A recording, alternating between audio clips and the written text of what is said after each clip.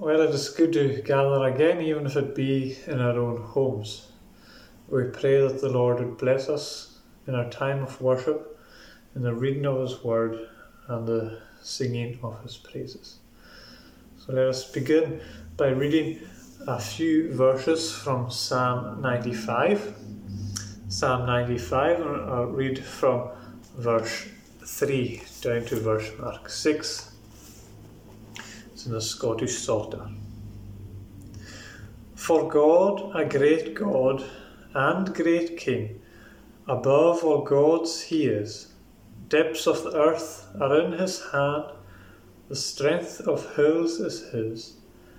To Him the spacious sea belongs, for He the same did make. The dry land also from His hands its form at first did take. O come and let us worship Him, let us bow down withal, and on our knees before the Lord, our Maker, let us fall. So let us come to pray together as we commence our worship. Let us pray. Our Father in heaven, we do come before You as we gather, seeking that You would be watching over us, that You would be guiding our minds, guiding our thoughts, and protecting us from the threats of the evil one, that we would say in our hearts that it is good that we have received the word of the Lord, that Your word would speak to us today, that we would know Your voice to our hearts, speaking as it is active amongst us. Your Holy Spirit would be felt, that He would be working amongst the people of our town, that He would be working amongst our nation, that You will not leave us, that the Spirit would be convicting people even this night as the gospel message goes out. We pray for all those who preach Your word, who have preached Your word today.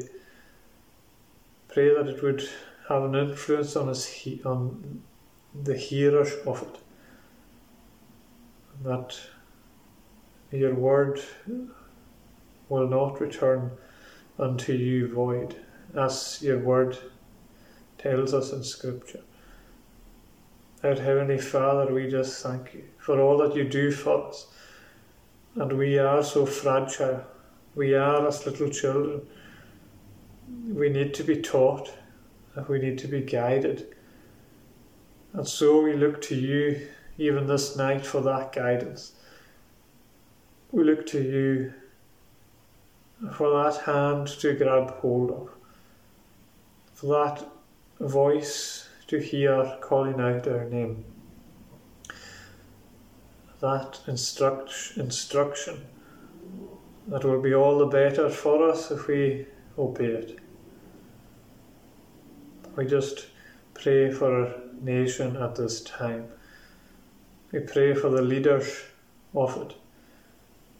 We pray for Nicola and Boris, that they would know Your wisdom guiding them, but that they would acknowledge that they need it, that they would acknowledge that they do not know what to do or what is best to do.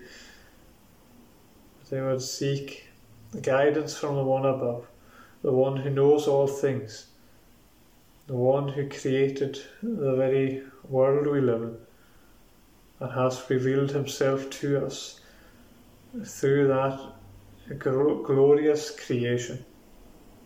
The beauty of it sometimes leaves us in awe as we visit different places, as we see different sights, and you can look at them and we can wonder in our hearts how such things can be created out of nothing, as so many people are ready to believe. That even in the growing of the smallest of flowers, to the growing of the greatest of oaks. It is wondrous and amazing, the breath of life that you put into each of us. Pray that we would value it. Pray that we would know it to be precious as you have gifted it to us, and that we would acknowledge that it is from your gracious hand. So we thank you for this day. We thank you for this opportunity. We thank you for your word, that it would be blessed to us as we study it, as we lay hold of it, that we would treasure it beyond any other treasure that we would know, that we would use it as our guide in our lives, to keep us on the right path, a path that is told to us that is so narrow, that we would keep looking ahead. Keep us from distractions, we pray, in our lives. Keep us from temptations, we pray. The Lord, we just ask that you would be with us, guiding our minds in this time. Forgive us our sins, we pray, for we know that they are great and many, but we are washed clean through your precious Son, who died on the cross for us, the Lord Jesus Christ, in whom we ask all these things. Amen. Now, if I could say a word to the younger ones, maybe the ones that are not so young, it's applicable as well. I have here a wee boat. This is the only boat I could find in the house. So this is one of the boats for the bath, believe it or not. Now, there it goes. Now, imagine this is Loch Seaforth, the ferry. At the front here, you'll notice on the ferry, it says its name. It'll have Loch Seaforth just on the very front there. And also, it has it on the back. It has Loch Seaforth on the back there as well. But under it, it has written Glasgow. Now, I thought that when a boat had its name at the back, followed with a place underneath it, I thought that's where it was built. But it's not. That place is called the home port. I think basically what it means is where it's been registered. So the Loch Seaforth, you'll see it on the back of the boat, Loch Seaforth, Glasgow. That means it's home port or registration port is Glasgow. And you'll see it on all big boats, you'll see it maybe on the very, very back as well. The name and then the home port. Now I want you to imagine that you have to leave the island. Everyone on the island has to leave. Right? For whatever reason, we have to leave the island. And everyone has to go down to the pier and get on to a boat. There's two big boats on either side of the pier waiting there to take everyone off the island. And you go down and you see everyone there and you see these two big boats and you look, one of them, you see it's like a big old sailing boat, a big old wooden boat with sails, and you think, wow, look at that, that's a beautiful looking boat. You know, it looks so old and, well made and well looked after. That's a beautiful boat. And then on the other side, you see this massive cruise ship. It's like brand new, all white and all glass. And you think, wow, look at that boat. That's really impressive. That looks really good. And you have to get on one of them. I think, well, that's obvious. I think I'll go on the big shiny cruise boat. That looks like it'll be way better. And you have a wee look about and you have a wee look around just to see. And you see the front of the big cruise boat and it says Salvation on the front of it. Wow, this boat's called Salvation. And you carry on, I go over and look at the old wooden boat. I say, Oh, this one's called Salvation too. That's funny, as both boats are called Salvation. Anyway, you go back over to the big cruise boat and people are telling you how great it is. There's swimming pools on it, there's shops on it, there's restaurants on it. Anything you want to do is on it. Whatever you want, you can do on this boat pretty much. It's got all the latest technology, it's got big diesel engines, generators, radars, it's got everything on it. You think, oh well, this looks like it's an easy choice to make. I think I'll be going on the big cruise boat. And people are shouting to you from the boat, oh come on, it's great, this boat has everything. Come on to this boat. Don't go on that old boat across the other side. You'd be silly to go on that old boat across on the other side. And you think, well, let me just have a wee look around and just to see these two boats. You walk past the front of them and you keep going down the sides and you get to the back of the big cruise boat and you turn around and you see at the back, it says its name again, Salvation. But underneath it's written, without Christ. You think, oh, without Christ. I'll go and see what the other one says. And you go over to this old beautiful wooden boat and you see the back of that one, Salvation. And underneath is written, with Christ. And you go, wow, well, that makes all the difference. Because salvation is only through Christ. Surely. And you think, well, this big boat, it's called Salvation, but its home port is without Christ. It's registered without Christ. I think, well, that's a lie. And people are saying how great it is. And it'll take me to wherever I want to go, and I can do on it whatever I want to do. But I won't be saved if I don't have Christ. That's a lie. And you go over and talk to the crew on the wooden boat, and they say, what's this boat like? And they say, well, this boat has stood the test of time. This is an old boat, but it's been well looked after. This is a beautiful handmade boat. There's no other boat like this. This boat has been around the world. This boat has made every destination it has set out to make. There's a far fewer people on it, but they all seem so happy. And you think, well, there's a no-brainer. I've got to go on the boat that's registered with Christ. Because at the end of the day, I want to be with Christ. And you jump onto this boat. The boat of salvation that is registered with Christ. Because that's the home port. To be with Christ. That's what heaven is for the believer. The believer is on the boat that is registered with Christ. It's called salvation, and it's not a lie, it's the truth.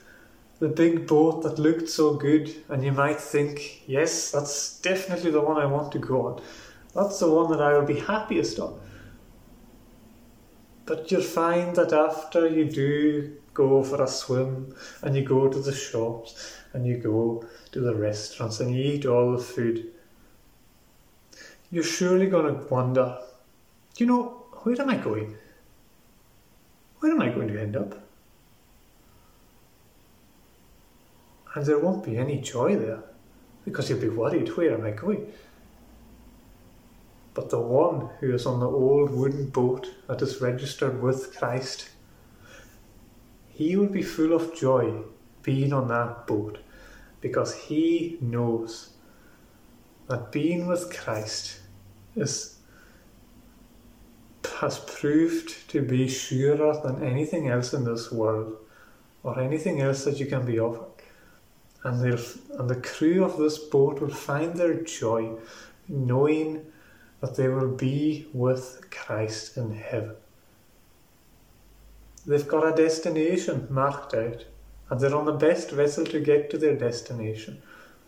It may not have been the most attractive one at first, but it is the one that gives them joy, because they know where they are going, and they are assured that they will get there. They have salvation with Christ. So I pray that maybe one day we will have to make a decision like that and get on one of these boats.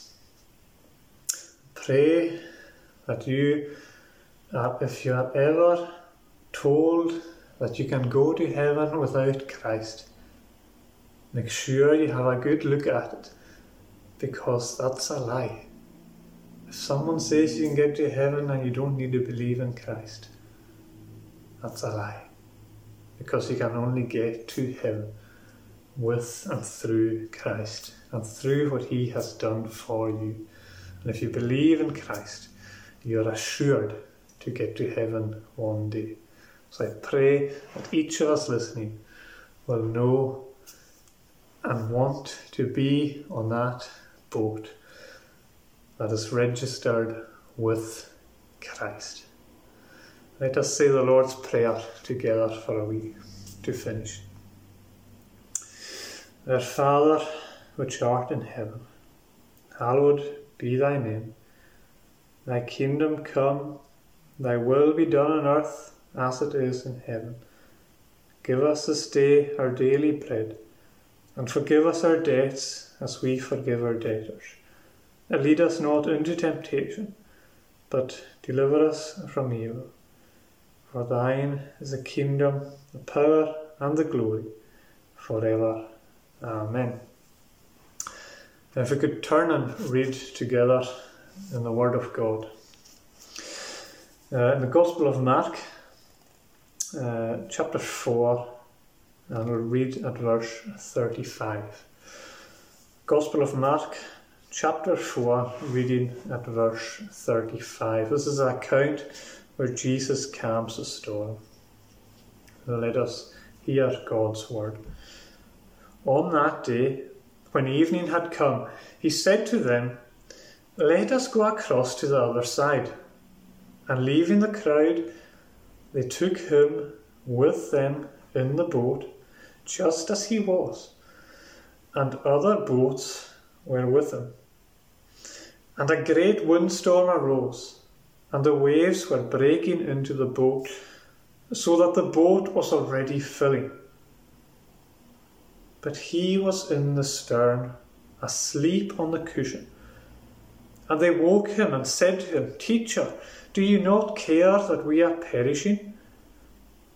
And he awoke and rebuked the wind and said to the sea, "Peace, be still." And the wind ceased, and there was a great calm. He said to them, "Why are you so afraid? Have you still no faith?" And they were filled with great fear, and said to one another, "Who then is this, that even the wind and the sea obey him?" Amen. May the reading of God's word be blessed to us. A few thoughts on that passage for the remainder of the time that we have. This is maybe one of the most well-known passages in the Gospels, and it is recorded in 3 out of the 4 Gospels, probably with good reason. For here is Christ commanding the seas and heavens as no one has ever done. Now, prior to this incident of this storm, we find that Jesus is teaching the crowds from the beginning of chapter 4. He's at the Sea of Galilee, and he is teaching them from a boat. This occurs before they go across to meet with Legion.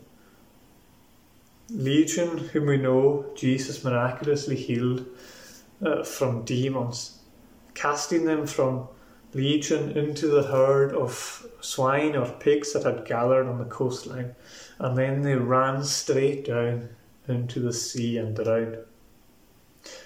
So we are on our way to meet this man Legion, crossing this great lake, the Sea of Galilee, at the most northerly point of the river Jordan. This would have been days never to have been forgotten by the disciples. No dull moments going with Christ. Challenging, yes. Fearful, yes. Exciting. Instructive. And I just wonder, would our lives be full of these unforgettable days if we were to follow more closely the instructive voice of Christ as he speaks to us?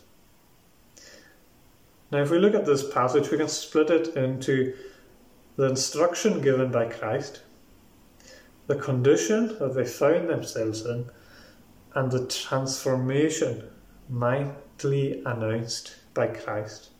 So we have the instruction, the condition, and the transformation. So let us take each of these. And we'll begin with the instruction. So we read in verse 35, "On that day, when evening had come, he said to them, 'Let us go across to the other side.'" Jesus effectively says to them, we are to go on. We cannot stay here, for unbeknown to them, there was a meeting to take place on the other side of the Sea of Galilee. They had to go across and meet with this man Legion. No one else knew the plan, but it was to be fulfilled by divine appointment. The gospel seed was to be sown on the other side. Legion had a preparative purpose to fulfill on Christ's behalf. But there was a notable encounter on the way, this great windstorm. Jesus did not stay with the people.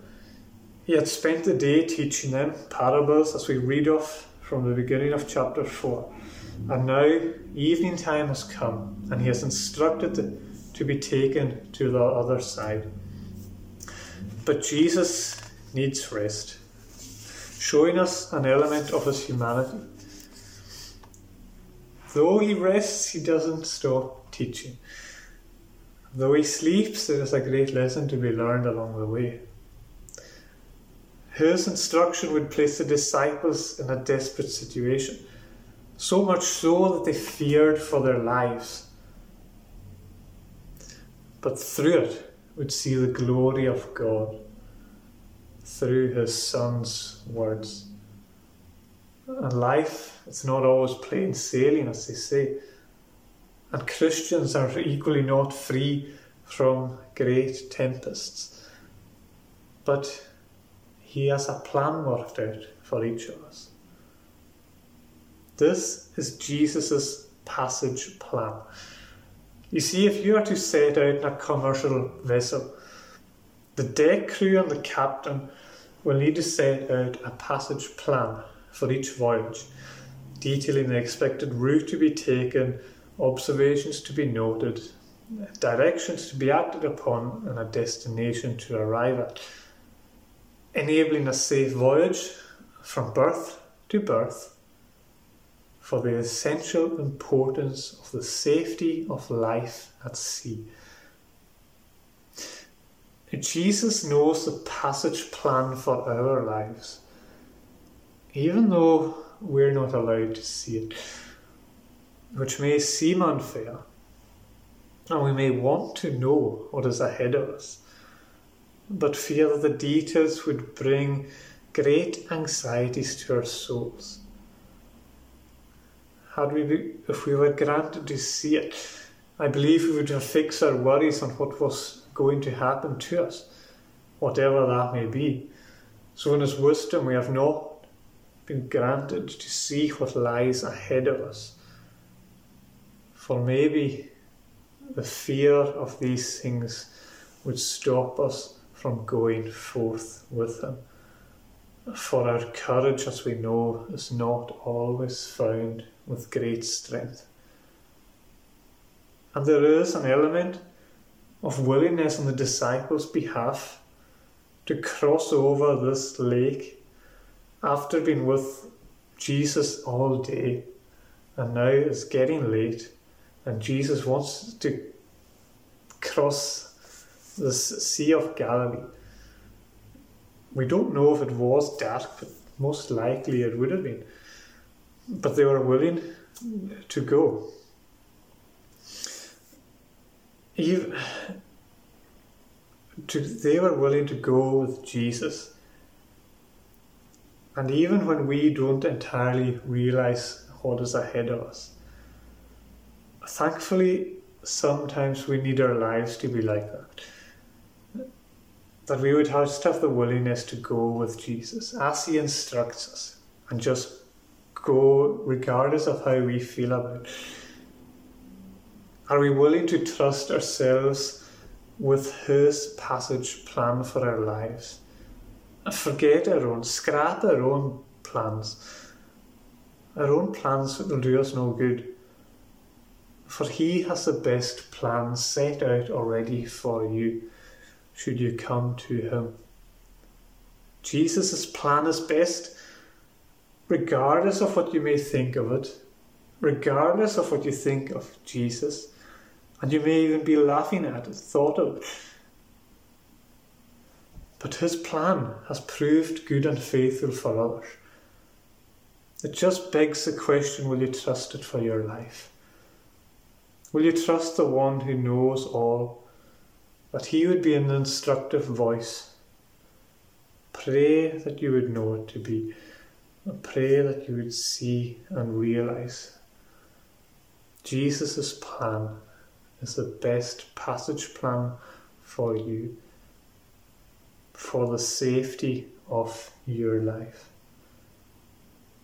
Having that willingness to go where the voice of Christ would guide us, with the one who we read of in verse 36, it says that just as he was, and so just as he is today, and just as he will be tomorrow. He is perfect in all that he is. He was perfectly prepared and slept at peace amid those fearful conditions. So will you come as you are? Never mind the preparations for the journey. Jump aboard with Christ, and you will be perfectly prepared if you go with him. Go with his passage plan. Regardless of the conditions that you face, there may be great days of enjoyment and great days of fearful conditions set before you. But we must trust our lives to him. Be faithful to him and to his words, regardless of the conditions we experience. So let us move on to the next point of condition. The conditions the disciples find themselves in changes drastically. We read that a great windstorm arose in verse 37.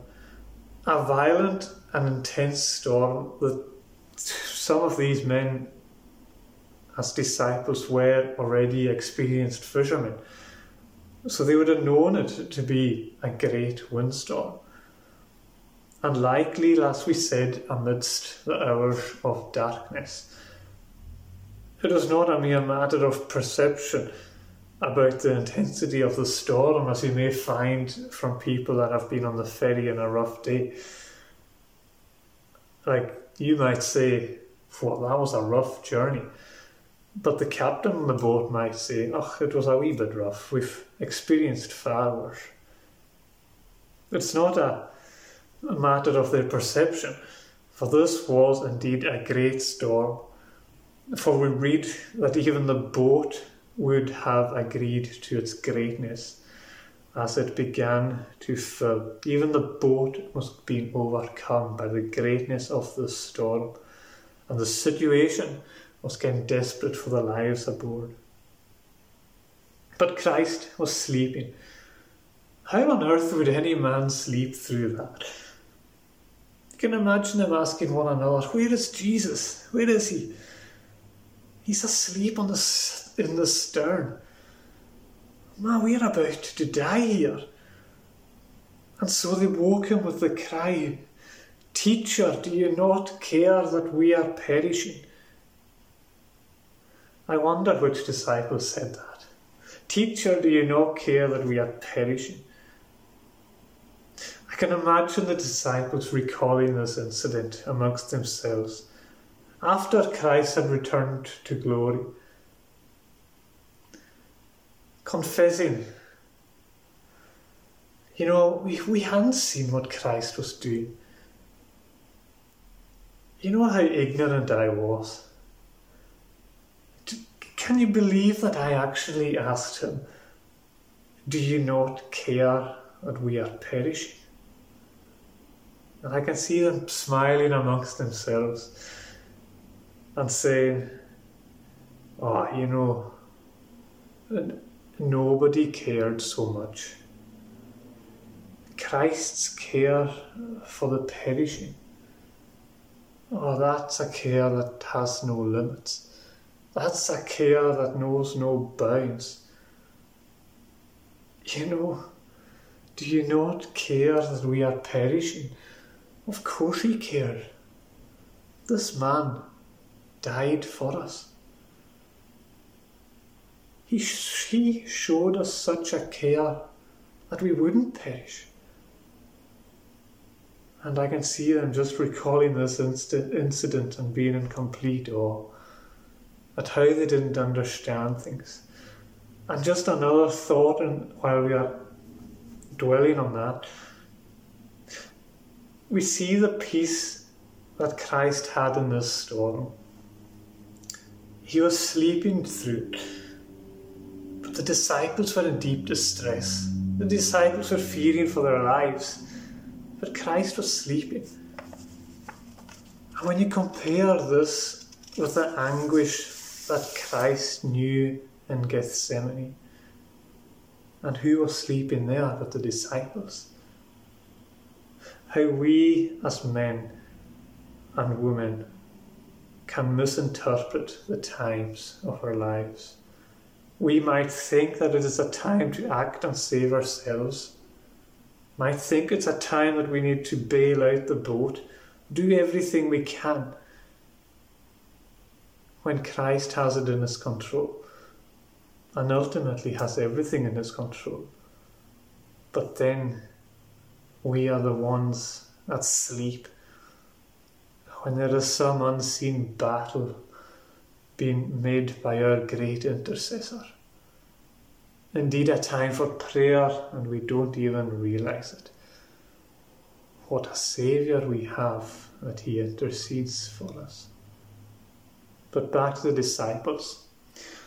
These men were in the safest place, in the vessel of the Lord, or in the vessel with the Lord. Though the threat of perishing was imminent, and I suppose we can say that they were wise to stay in the boat, at least, amid such fear. It was good also that they came to Christ to waken him in their fear. But it seems like they waited until the very last moment to call out to Christ. Seems like they did all they could before inquiring to the Lord. And is that true of you listening today? I don't know your situation. You may well be amidst an awful unsettling. Your soul may be in great turmoil and may feel overcome by cold waves. But do not put off your calling to Christ. Do not leave it as your last option. And I suppose for the Christian and the unbeliever, for we are not always promised peaceful seas all our lives through, even with Christ in control. But the Christian must learn not to be fearful in these times, but to put our faith, to act in faith at these times, trusting that all will be well amidst the storm. For his plan is perfect. The great Comforter is your assured company. And basically what he's saying to the disciples is, I am here, have no fear. I am here, have no fear. Are these words relevant for us today? Are these words relevant for us in what we are experiencing today, even as a nation? Many people full of fear. But is Christ with you? And is Christ trying to teach you to have no fear? That you would rely on him and put your faith and trust in him. If you don't have Christ, do not delay. Do not try and save yourself, leaving Christ as your last option. Will you save me, Jesus? Do you care for me? Even if it is your last option, cry to Christ. This is not a casual calling, but a deep cry of a soul who realizes that they are perishing. Call upon him and he shall answer you. Just make sure that you make that plea. Even if it's your last, just make sure it's not late. Or would you be one happy to go to sea without Jesus? Would you go without Jesus? Would you live your life without Jesus? Would you go forward into that storm and let yourself perish when the opportunity of Jesus was there for you? When salvation was so close to hand, would you leave Christ behind and go it on your own? And you might say, yes, it's all fair and well at the moment. But when that storm comes, do you know there's a storm of sin that will assuredly overwhelm you if Christ is not with you? If Christ is not your salvation, this great storm of sin will overwhelm you. Pray that you would seek him in earnest, that you would see the glorious almighty power of Christ, the Prince of Peace, that he is one who will act on your behalf to dispel the affliction of these sins. And he will be the one to grant you peace. Free from the power of sin, free from that great storm that will overwhelm you. You'll have no one to go to if you don't have Christ with you. The Christian can come to Christ and call out to him and he will answer. May you know Christ to be with you, the one who can make that great transformation for you. So let us move on to our last point of transformation. Christ left them bewildered. Who is this? They say. And is this not one of the greatest questions that we can ask of Jesus? Is this not the greatest question someone can ask? Who is this? Who is this man Jesus? After the Jesus that we read about in the Bible, who really is he? And what does he mean to you? Do you realize who he is? Our first point was instruction, and our second point was condition. Our third is transformation. And this is the transformation of the fearful condition by his further instruction. We read of this great instruction in verse 39. This further instruction, peace, be still.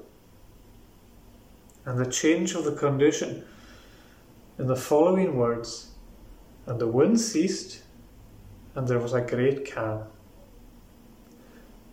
The Gospel of Matthew tells us that he rose in his addressing of the heavens. But it actually may only mean that he was awakened.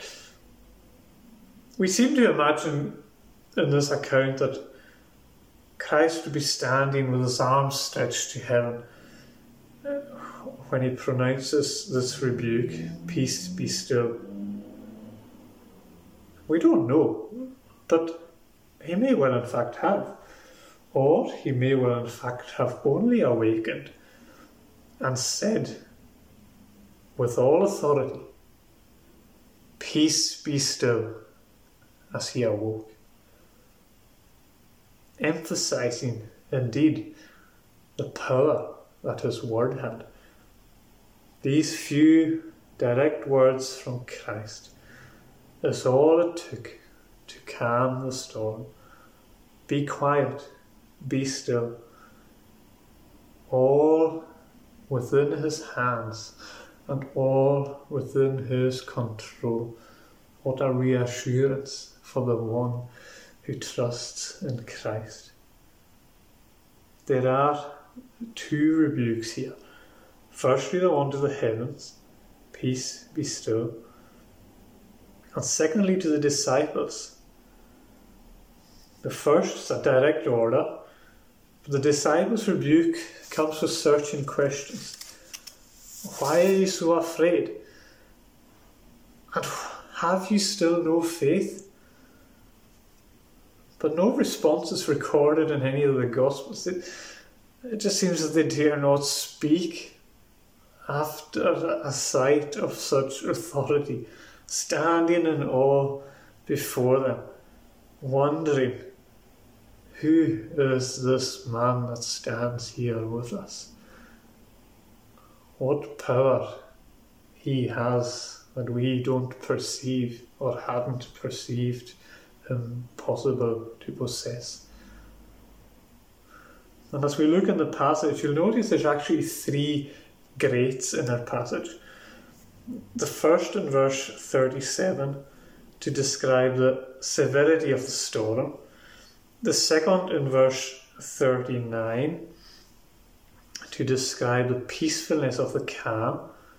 And the third in verse 41 to describe the fear that arrested the disciples. Now, this great word, when I looked it up in the resources that I had, it's referencing mega. It sort of references the English word we know as mega. It was a mega storm. It was mega peace and mega fear. Mega seems so much more than just great. But the greatness of each one was significantly impressive upon the soul. What an experience these disciples have had. And they haven't even met Legion yet. And I just wonder who got to sleep when they came back across the lake after leaving Legion. After all this happening, this mega storm, mega peace, and mega fear. What an experience for them. Have you experienced this great change in your life? This mega transformation? How great the sins that overwhelm us, but how greater the love of Christ that paid the price for them so that these sins have no power over you. The sins are great indeed, condemning us to hell. But far greater is the love of Christ, shown on that cross, that will overcome these sins, so that they no more have power over you. No more will they overwhelm you. For now you are under the authority of the Prince of Peace. And as we mentioned to the children, you are under the registration of salvation with Christ. The one who understands the meganess, if I can use that word, of their sins will perceive how great the peace, or how mega the peace is, with a greater clarity or a greater appreciation. The one who has endured great trials as these disciples thought that would kill them.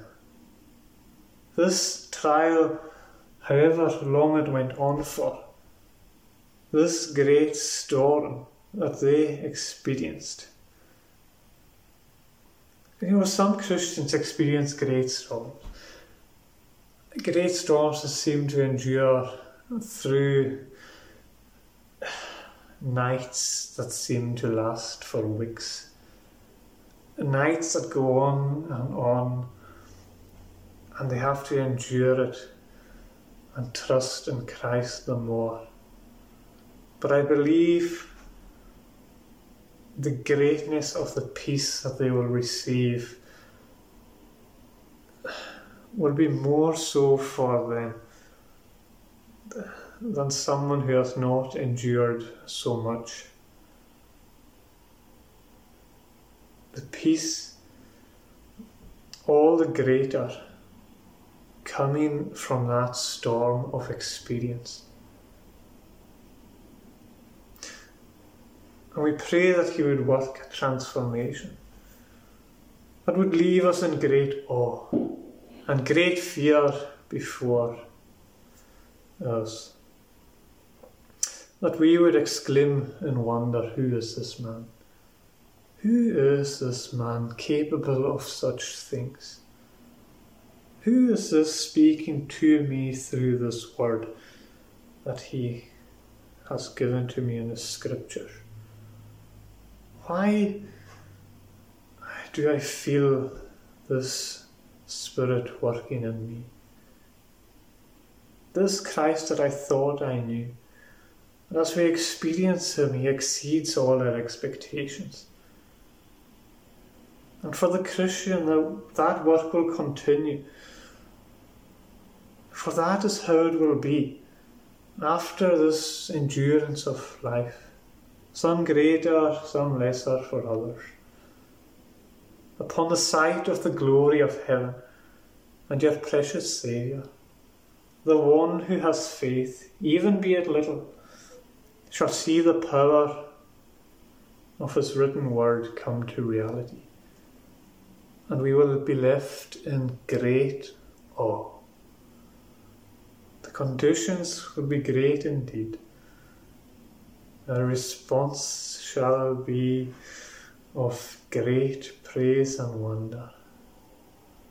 For in that place there will be great peace, great praise, in the company of our great Saviour. I'll finish just by reading a couple of verses from the hymn, Ship of Fame, I think it's called. What is this ship you're sailing in? This wondrous ship of fame? The ship is called the Church of God, and Christ the captain's name. Come join our happy crew. We're bound for Canaan's shore. The captain says there's room for you, and room for millions more. What wages do you get on board this ship that you command? We've love and joy and peace and grace and glory in the end. And what's the crew that sails with you? On board this ship so grand, the saints of God all washed in blood and under Christ's command.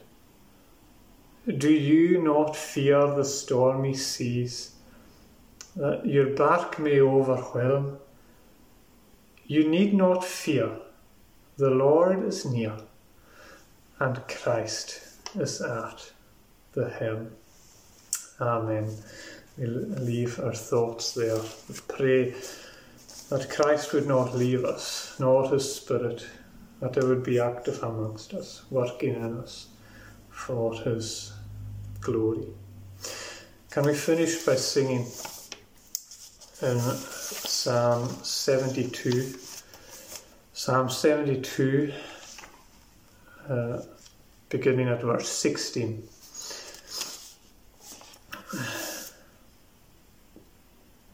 It's in the Scottish Psalter, 72 verse 16 to the end. The city shall be flourishing, her citizens abound. In number shall like to the grass that grows upon the ground. His name forever shall endure. Last like the sun it shall. Men shall be blessed in him and blessed. All nations shall him call. Now blessed be the Lord our God, the God of Israel. For he alone doth wondrous works in glory that excel. And blessed be his glorious name to all eternity. The whole earth let his glory fill. Amen, so let it be. Let us sing these words to the praise of God. The city shall be flourishing, her citizens abound. In number shall like to the grass that grows upon the ground. His name forever shall endure. Last like the sun it shall.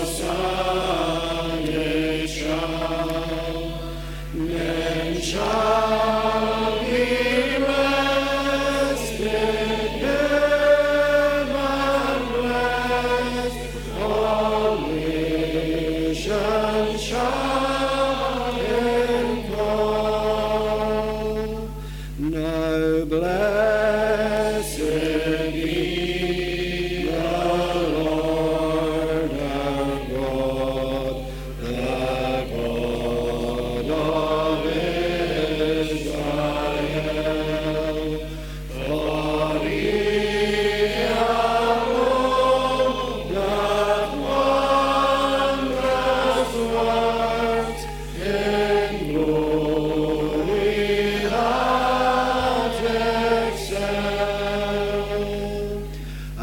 And blessed be